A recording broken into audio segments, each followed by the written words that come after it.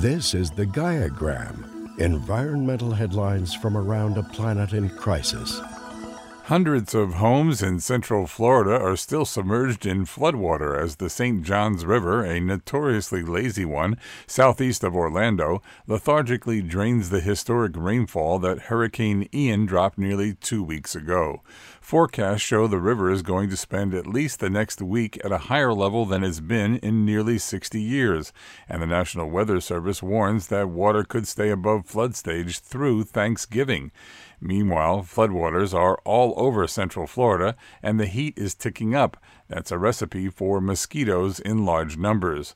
With the record levels of flooding, the mosquito populations around central Florida continue to grow. A logjam of more than 100 ships, tugboats, and their convoys of barges in the shrinking Mississippi River is threatening to grind trade of grains, fertilizer, metals, and petroleum to a halt. The largest U.S. barge operator warned customers it won't be able to make good on deliveries. Ingram Barge Company declared force majeure in a letter to customers due to near-historic low water conditions on the Mississippi, the top route to get U.S. grains and soybeans to world markets. The United Nations and the Red Cross just announced that heat waves will become so extreme in certain regions of the world within decades that human life there will be unsustainable.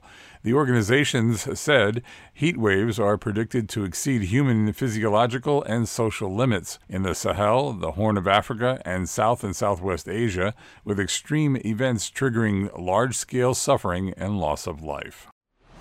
Officials project drought-stricken Coalinga, California will use up its allotted amount of water before the end of the year, possibly forcing the city to buy water at exorbitant prices. The city's only water source is an aqueduct that is managed by the federal government. Officials think that the water is going to run dry before the end of 2022. States in the U.S. West are naturally drier than other parts of the country. California and surrounding states have experienced unusually dry conditions this year, along with heat waves that have only worsened the dry conditions. Climate change has increased the likelihood of hotter and drier conditions around the world, but especially in areas like California that struggle with maintaining water levels. More than 65,000 salmon have died before they could spawn in just one Canadian stream.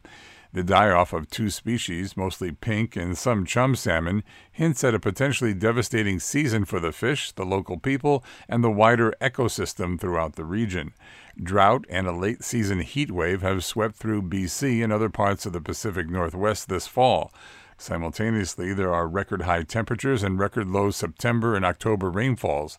As a result, many waterways are running low and some are drying up entirely. The die-off recorded is just likely one of many happening on the landscape. There's an Australian company that has tapped into an innovative potential solution to the Western water crisis by growing water that's suitable for drinking, agriculture, and just about any other use. The company says evaporative condensate is what they catch from processing, for instance, tomatoes. Then they run that through their purification process. All that happens in a self-contained unit which fits inside a shipping container. From one factory alone, they can create up to 250 million gallons of water in a 90-day period. Finally, former Treasury Secretary and top White House economist Larry Summers believes World Bank shareholders need to pony up $30 billion in fresh investment to solve two top global priorities: climate change and poverty. A hike in the order of $30 billion, for example, would underpin an extra $100 billion in annual loans heavily directed toward the transition to clean energy. Summers said governments must approve a bold new mandate for the World Bank to tackle sustainability for the first time. Otherwise, the institution will fail in its mission to curb poverty and climate change, since the two are intimately connected. This was the Gaiagram, environmental headlines from around a planet in crisis.